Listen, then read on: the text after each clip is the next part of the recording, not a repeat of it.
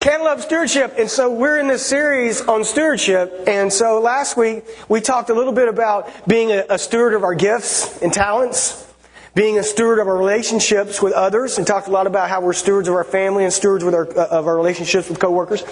And then talked about we were a steward of our relationship with God. And so the idea behind this is to look into the Word of God and look at some different areas that God has entrusted to us. So today we're going to talk about being good stewards of our time, money, and eternity. I don't know about you, but those are three things that I think about often. Anybody else? Time, money, and eternity. If you look at the scripture in Romans, I believe it's 14:12, it says, "So then each of us will give an account of ourselves to God." That means that I am going to stand before God one day and God's going to ask me what I did with my life, because remember, God's gift to me is life. What I do with my life is my gift to God. So, if you really believe that, if you're not here just to check the box that you went to church, if you actually really believe that if you accepted Jesus Christ as your personal Savior, that you're going to stand before God one day and give an account for your life, it will completely change the way you steward the things that God has given you. Because you can't take it with you, right? You remember the Monopoly series sermon? It all goes back in the box. I mean, at the end of the game, it all goes back in the box. You can't take it with you. And so we get to stand before God one day, redeemed, saved by the grace of God through what Jesus did. But we also are going to stand before God and give an account of what we did with ourselves.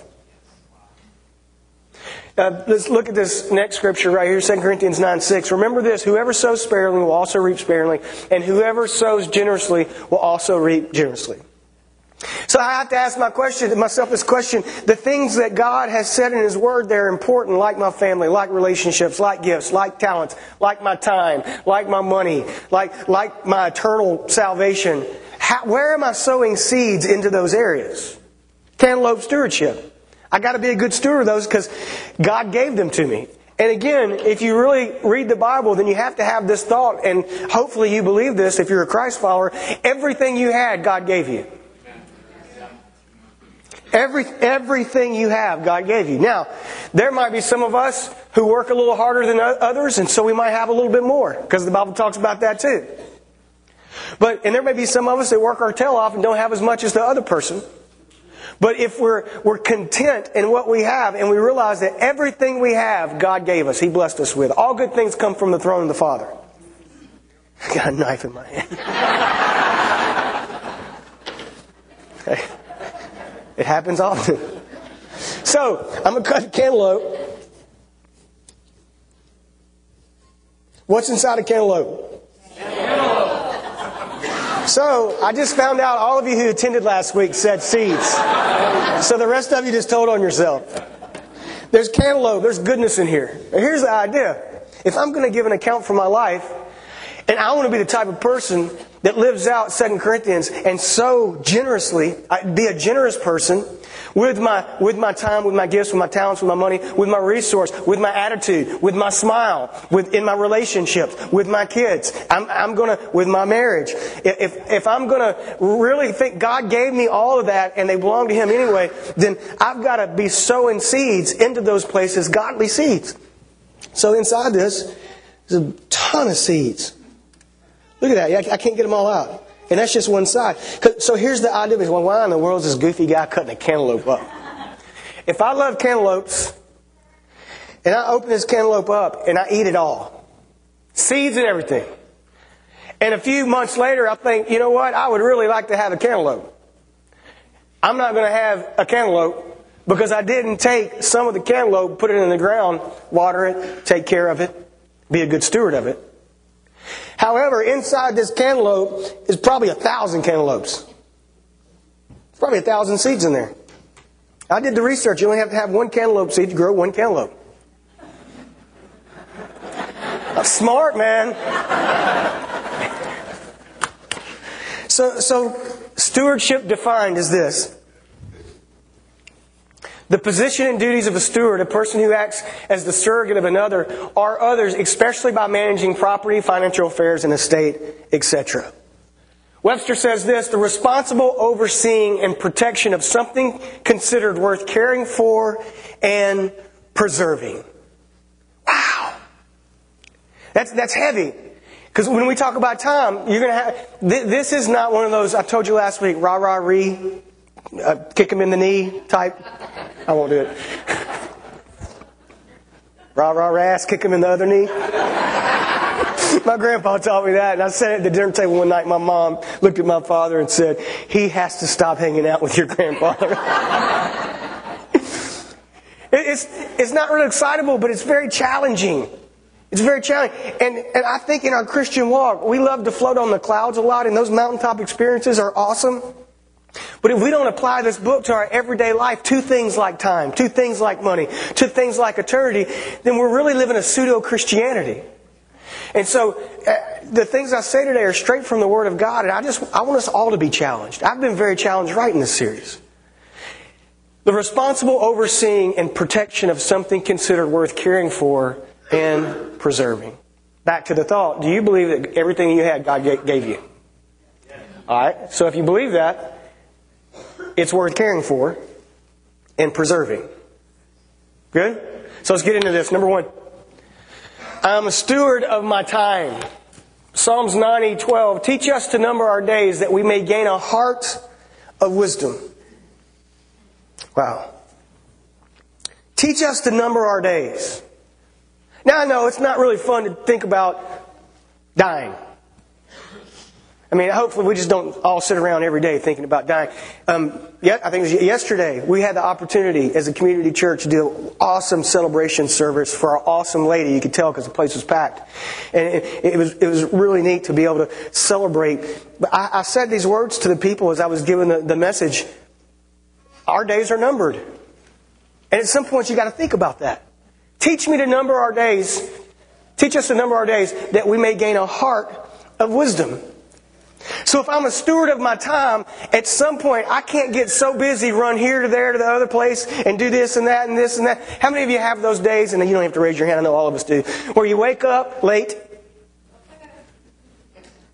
Your body tells you it's early. Your iPhone tells you you're late. Right? And you scurry around, get ready, mean to your family before you leave because you're so important. I got to get out. Honey, could you take the trash out? No! I would never do that. No.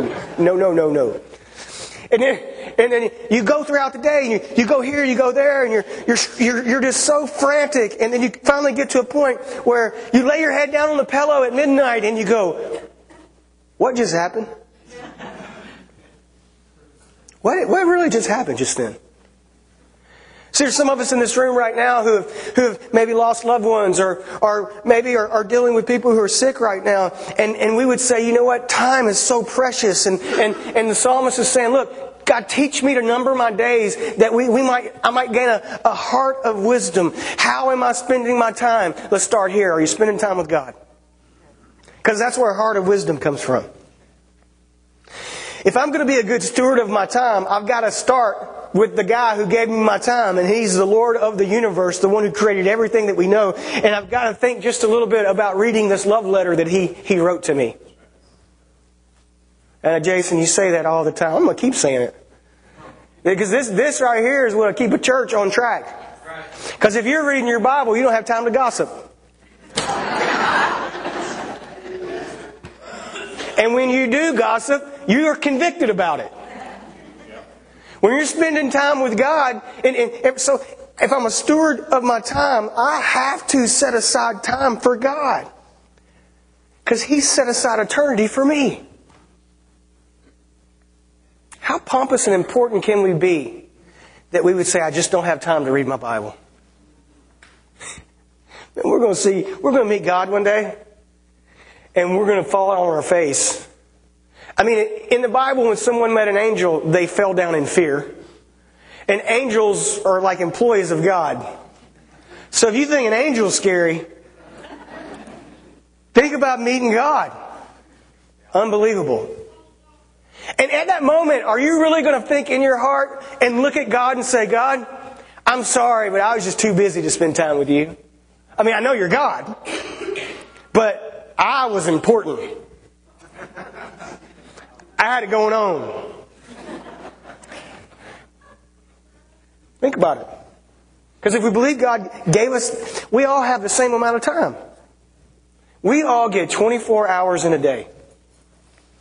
And what's awesome about serving the Lord is you get to decide what you do with that time. Right? We all get the same amount of time every day. But we get to decide what we do with that. We get to be a steward of that time. And when you begin to see time as a resource from God, it'll change the way you spend your time. Completely. Right? You may turn the TV off for a little bit. I said this in the first service. Are you spending more time watching TV than you are with God? And then I said, God put a clause in Hezekiah 49:89. Sports are not included in that. Because watching sports isn't really watching TV.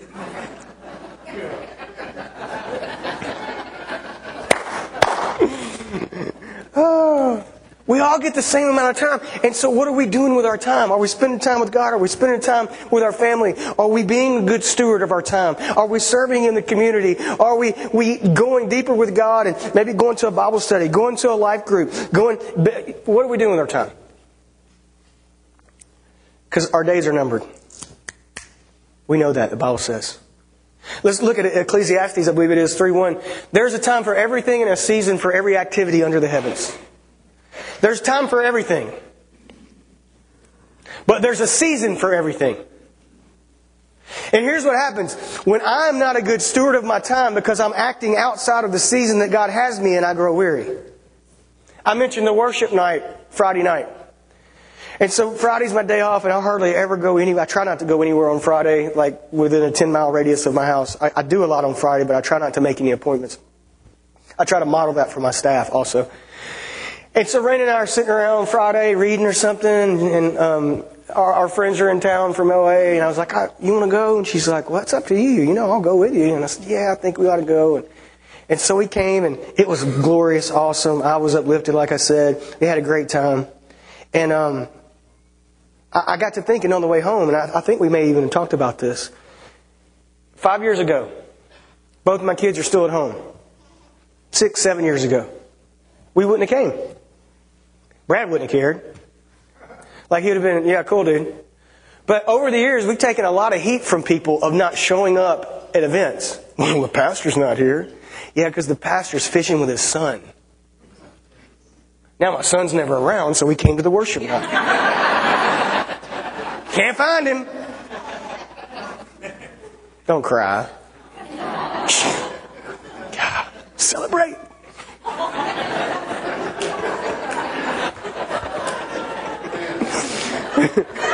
Celebrate. Come on. But here's my point. Here's my point. There's a season, a time for everything, but there's a season that we operate in.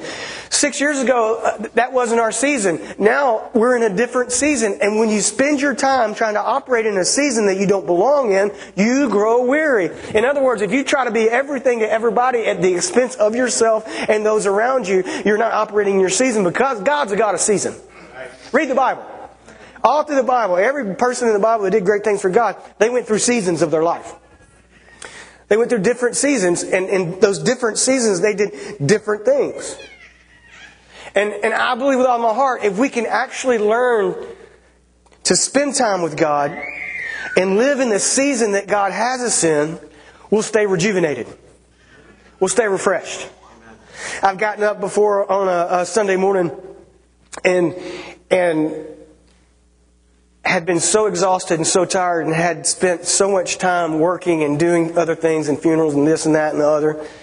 And I'd be driving to the church and go, God, you know I'm unprepared. But you also know that I have not wasted 1 minute this week. And in those times, I tell you, every time God shows up.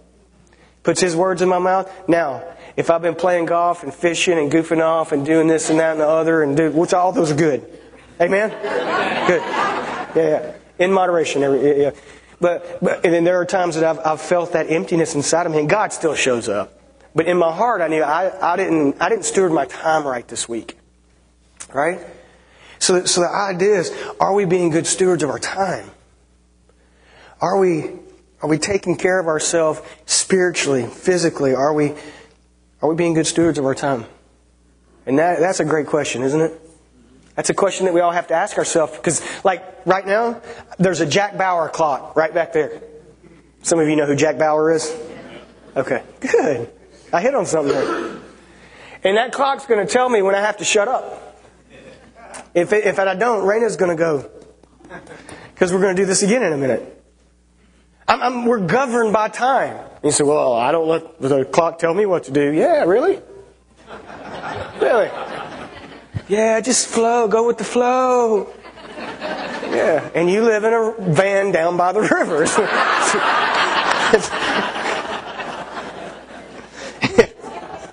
If we're going to... Here's the deal. This is a very applicable message. If we're going to do great things for God, then we have to be good stewards of our time. It's just the bottom line. Because we all get the same amount of time. Teach us, O Lord, to number our days so that we may have a heart of wisdom. And there is a time for everything in its season. It's a good thought. Number 2.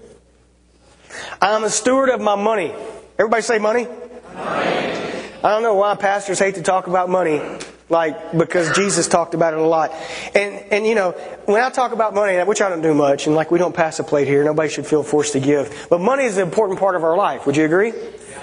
Anybody in this room that can go the whole week next week without thinking about money, touching money, or using money, I want to know you. It's a important part of our life. Malachi says this, Malachi 3:10, bring the whole tithe into the storehouse that there may be food in my house. Test me in this, says the Lord Almighty, and see if I will not throw open the floodgates of heaven and pour out so much blessing that there will not be room enough to store it. And you may be here today and you're like, you know what? Tithe. I don't believe in tithing. That's the law. Actually, tithing's pre-law. Tithing goes all the way back to Cain and Abel when they brought God a sacrifice, and He goes, "That's not your first fruits." Abram teaches about tithing. Teaches about how to bring your first fruits. What is a tithe? It's 10%. It's 10% of everything God's given you. And right now we're talking about money. So 10% of my money should be going to God if I'm living biblically. Right? Now, listen to me. Don't sit there and zone out on me. Because I don't get your money. It's right. I have a salary. It's set. I work hard. I work diligently. And I try to do a very good job of leading this church and being a pastor. But it's not... I could do better. So when I talk about money, it's coming from a heart. I'm your pastor and I'm your friend. And Raina and I have practiced giving to God and practiced tithing for 18 years now. And I understand the blessings that come through in obedience by bringing my tithe to the Lord. It's an act of worship. And we've experienced that. And I'd be a terrible friend and a really bad pastor if I didn't share that with you. 18% of our church tithes. 35% of our church gives anything.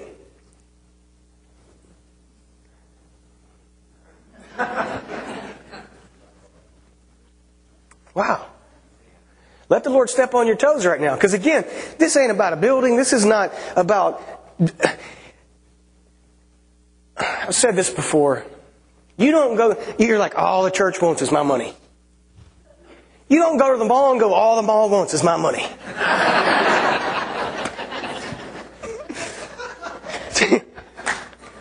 You don't, do you, Joe? No, you don't walk through the doors and go, all the mall wants is my money. Well, sure they want your money. Here's what I'm trying to get across to you, is I want you to experience the blessing of obedience. Because there's an amazing, another part of your life that opens up with God when you trust Him with everything He's given you. I dare you. So Anthony, are you here? Okay, come here. So Anthony always gets nervous when I look for him and ask him to do something. But we've already done this once. You're never nervous. Only going to the doctor. Only needles and spiders. You ever want to get Anthony really good? He hates spiders. Don't tell people that. That would be like pranks everywhere. Like Gurley hates them. It's okay. So he had a spider in his house one time, and he called a friend to come over and help him kill it.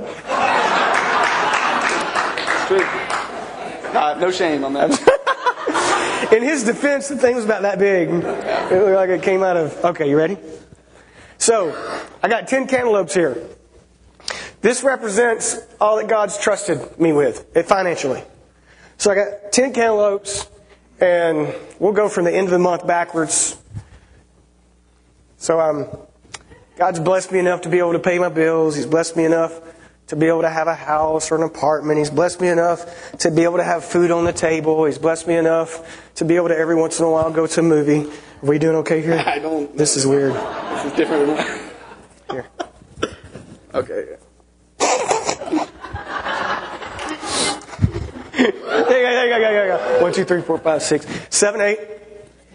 Right. Hang on to him, dude. Pushing it down. All right, so this is everything that God's given me. All right? And I want you to think about this, guys, the next time you get paid. Bring your first fruits. And so, there's 9. Now, Anthony can handle 9. You know why? Because we were created to handle 9. But when Anthony tries to handle all 10, that was not even purpose. I love you. See, some of you are in this room right now and you're like, I can't afford to tithe. I can't afford to give God money. And it seems to be there's a hole in your bank account and you don't know where the money goes, but there's never enough money there. Well, I got a challenge for you. If there's never enough money there, what's another 10% going to hurt that you don't have? Just saying. Because I hear that all the time. I'm so broke, I'm so broke, I'm so broke, I'm so broke. Yeah, you're broke like a broken record because you keep saying you're so broke because you're not trusting God with everything He's given you. God said, test me in this. Test me. The idea of trusting God with everything He's given you is a brilliant, magnificent way to live. Let's look at this next scripture. Each of you should give what you have decided in your heart to give, not reluctantly or under compulsion, for God loves a cheerful giver.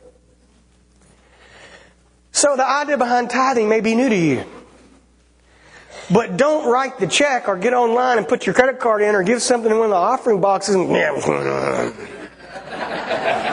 I'm not going to get to go out to eat this week.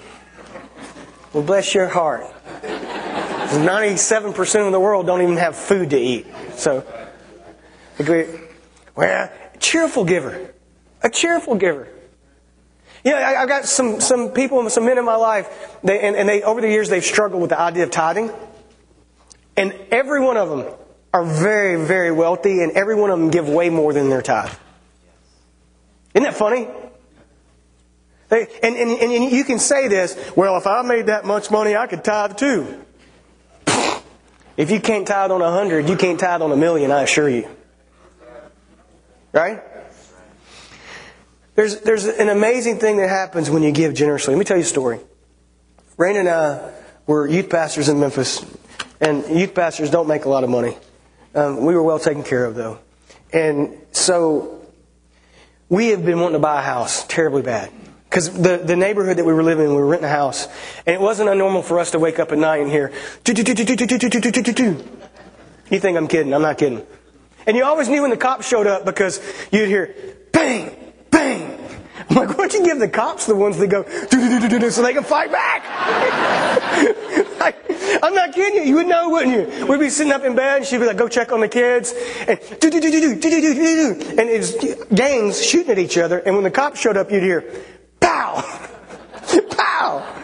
This makes no sense to me. So we wanted to move. And so anyway, we were in Phoenix, Arizona at pastor school at Phoenix First Assembly. And we went out to eat with my pastor and a bunch of our staff that night after one of the sessions. And ran into a guy, his name's Mike Rogers. And we met and hung out for a bit. About 3 weeks later, back in Memphis, he called my pastor and said, hey, I want to hang out with your youth pastor. I'm going to be in town. He owns towers that do sell. He owns a helicopter selling company. Everything the guy... He went to buy a helicopter one time, couldn't find one, so he started selling them. Made sense to him. Now he sells a bunch of helicopters. Everything he touches turns to gold because he gives most of it away, basically. So anyway, I'm like, Ron, should I go to lunch with this guy? Because he's from Texas. He's He's a very humble man, but I'm like, I don't know this guy. Like, shit. He goes, you do what you want to. If I were you, I'd go. So we go out to lunch, and when he said, I want to see your youth facility. So we go back, and we're walking and praying. He's a prayer warrior. We're praying and walking, and he goes, if you could do anything in here, what would you do? And this was back in the early 2000s. This is when what do you call them? Trusses. You've been to stage just where you see the trusses go up and the lights come off of them over top. They look like a triangle. Good? You need to get out more. Come on. And I thought, trusses, and he goes, they'll be here in 8 days. Sure enough, 8 days on the dot, 18-wheeler pulled up with like $4,000 or $5,000 worth of trusses, sent somebody to put them in, put lights on them. It was awesome. And he goes, well, tell me about what you're dreaming about right now. And this was while we were still praying. I didn't think the guy was going to send trusses. Believe me. I was like, this guy's blowing smoke. I don't know him. Why is he going to send an 18-wheeler with truck? Anyway, but I told him that's what we would like to have. And I said, well, Raina and I really been wanting to buy a house. And so he pulls out his checkbook after we're done praying, and he writes a check for $5,000. Now, $5,000 at that, still a bunch of money at that moment. So I didn't look at the name. I said, Mike, is this for the church or is this for me? And he said, well, look at the name. And it had Jason and Raina Byers on it. And I was like, man, thank you. I still thought the check might bounce. I didn't, yeah. So, I called Raina. I was like, hey, we got a down payment on a house, right? And again, 2001, $5,000, and the economy there was different than here, and the houses were a lot cheaper. So man, she gets excited, starts looking for a house. She's looking for a house, kind of like she is right now. She's looking for a house. She's looking for a house. And what do you think about this one? What do you think about this one? What do you think about this one? Find this house, we drive by it, we make an appointment to go see it. And Sunday night, this is back when churches actually had church on Sunday night. I know none of you can remember that. But so we had a Sunday night service. And remember, I'm the youth pastor. So we're sitting there, and Ron preaches a message on youth. And we always had our dream of starting some kind of program. At that time, we didn't know it was going to be Master's Commission. Some kind of program for young people to help them find God's direction in their life. Maybe they had a little rough time. Very intense discipleship program. And we did do that, by the way. And it's still going today. But we're sitting there, and this place holds 2,500 people, and there's probably only 200 people left. You know, lingering around the altar. You know what I mean? Listening to music, singing, praying, just hanging out. And the Lord hit me, you need to give that money away.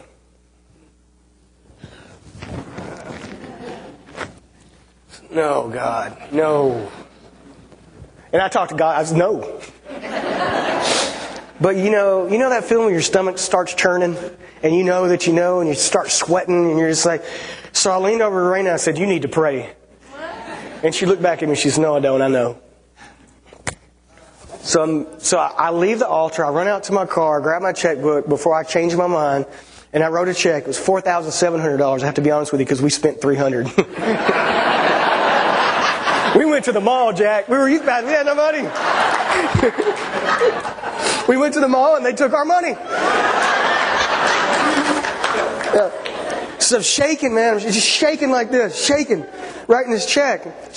So I walked up to Ron and I said, hey, when the band was playing, I said, here, this is for our youth program, however it takes shape. We thought at the time maybe like a youth home on a farm somewhere, which I still have the dream to do that.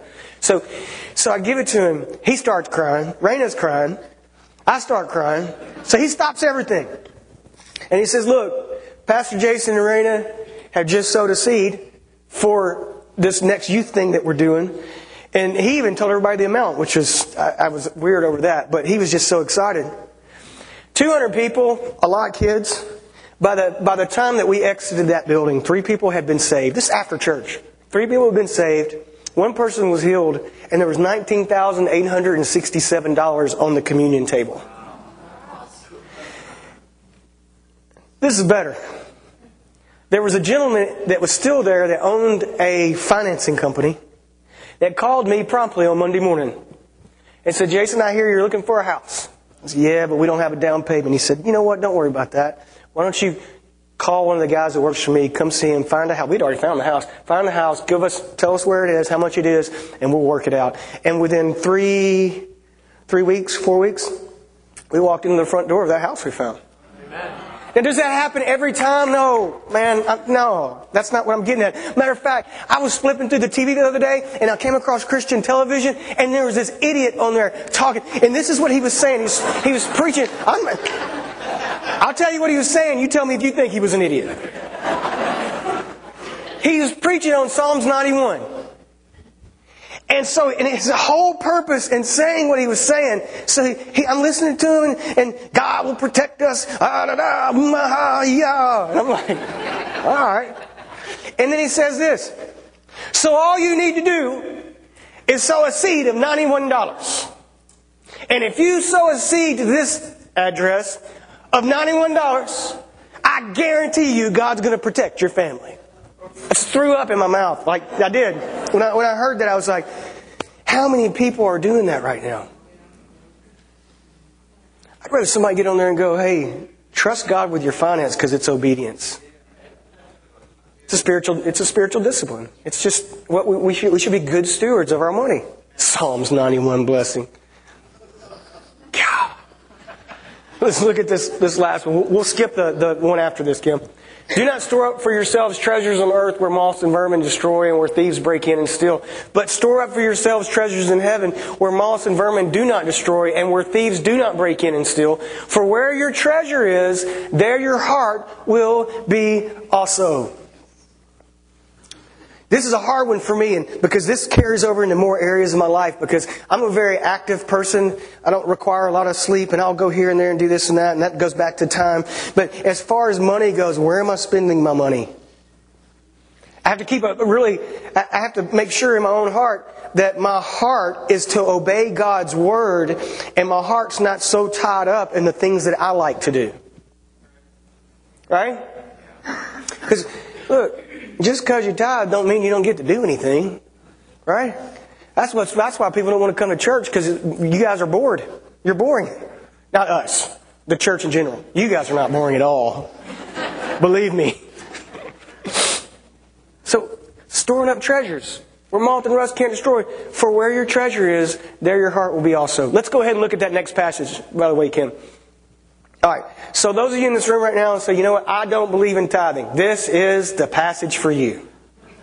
Well, I think we ought to give like the New Testament says to give. Let's read this. You ready? As Jesus looked up, he saw the rich putting their gifts into the temple treasury. He also saw a poor widow put in 2 very small copper coins. Truly, I tell you, he said, this poor widow has put in more than all the others. All these people gave their gifts out of their wealth, but she out of her poverty put in all she had to live on. Wow. Wherever your heart is, there your treasure is. This story right here is all about heart. It's about this lady's heart. It wasn't about how much money she gave. It was the fact that Jesus had encountered her to such a point that she wanted to give something. Jesus said, look, these people are prancing around, walking in front of the offering thing and dropping it in. Their chests are puffed out. And they're going to go home and they're going to have a good steak dinner. And they're going to have more than enough. And this lady right here, she don't even have a home. Where's she going to go tonight? And Jesus said, truly, I tell you, she's given more than anybody. Wow. Stewardship. I'm a steward of my money. And I hope that makes you uncomfortable. I hope it makes you really uncomfortable. That would lead you to a place of thinking about, am I trusting God with everything He's given me? Because, man, it's awesome to experience the freedom of obedience in God. And there are different areas of your life that you may have a need in, and it's amazing when you trust God with your money and with your resource, with your time, your gifts, and your talents. God may sow back into another area of your life that you really have a need in. May heal your marriage. But the idea is you don't have God's hands tied because you're trusting Him with everything He's given you. Good? Last thing. I'm a steward of my own eternity. John 3:36. Whoever believes in the Son has eternal life, but whoever rejects the Son will not see life. For God's wrath remains on them. Whoever believes in the Son has eternal life. You here today, just like several people in the first service who gave their hearts to the Lord, you get to decide where you're going to spend eternity. No preacher, no priest, nobody can do that for you. They can't sprinkle you or do something to you to make you, okay, you're good now. No. The Bible, if you believe the Bible says the only way to spend eternity with God in heaven and have peace with God is through putting your faith in Jesus Christ. It says it all through the Bible. Whoever believes in the Son has eternal life, but whoever rejects the Son will not see life. For God's wrath remains on them. Let's think about that just for a second. That phrase right there really, if you've never read the Bible, could rub you the wrong way. I thought God was a God of love. And now you're saying, if I don't accept Jesus Christ, God's mad at me. That's not what that means. God's wrath has to do with spending eternity outside of heaven. When Adam and Eve sinned in the garden, sin entered humanity, and God's wrath at that point began. But God's wrath is not today. God's not mad at you today. God, what John's talking about here is God's wrath is stored up. And God's wrath comes in the fact that I've loved you so much, I sent my only Son to die for you. Here's an opportunity. Put your faith in Jesus. Believe in Jesus. Believe He's the Son of God. And you will be relieved from the wrath of a very real place called hell. See, God didn't create hell for us. And He did everything He could to keep us out of hell. And I get to decide for I can't believe how many pastors and people who are prominent Christian people are starting to take the Bible and say things, you know what, hell's just an allegory. Hell's just a metaphor. Jonah wasn't really swallowed by a fish. How could that happen? It's true. The Bible is true. And so you can't just believe some of it and not believe the other part. And it says that to escape the wrath of God, we believe in our hearts. We confess Jesus. We talked about that last week. Let's look at this next scripture. Very truly I tell you, whoever hears my word and believes Him who sent me has eternal life and will not be judged, but has crossed over from death to life. Wow. Christianity is a really cool thing. Because the Bible says all we have to do to be saved is to confess Jesus Christ as the Messiah, the one true Son of God. Now that starts a journey. It's not like a one-time deal and you're, hey, I did that and I'll catch you later. It's a journey. I'll read my Bible. I'm gonna walk this thing out. I'm gonna live. I'm gonna be fruit. I'm gonna have the fruit of the Spirit in my life. But the start of that journey starts with you deciding if you actually believe this book and if you are ready to put your faith in Jesus Christ as the Son of God and be at peace with God so that you're a good steward of your eternity. Bow your heads all over this place before we're dismissed. That's you and you say, Jason, you know what? I've not been a good steward of the fact that I'm going to spend eternity somewhere. Maybe you're here and you need a fresh start. Things aren't going well in your life and you're realizing right now that you need Jesus Christ in your life. And you're ready to confess Jesus Christ as your personal Savior. You're ready to walk out of here today forgiven, knowing that you're at peace with God. If that's you, anywhere in this room right now, would you slip your hand up long enough for me to see it and put it right back down? I need Jesus. I see your hand. Anyone else? I see your hand. Thank you. I don't want to miss anybody. That's awesome, buddy. I see it. Just slip it up and put it right back down. It's between you and the Lord. I see your hand. Thanks. That's awesome, man. I see it. I need to be at peace with God, and I'm realizing the only way I can do that is to have my faith in my heart, and by confessing, by raising my hand. I see your hand in the back. Thank you.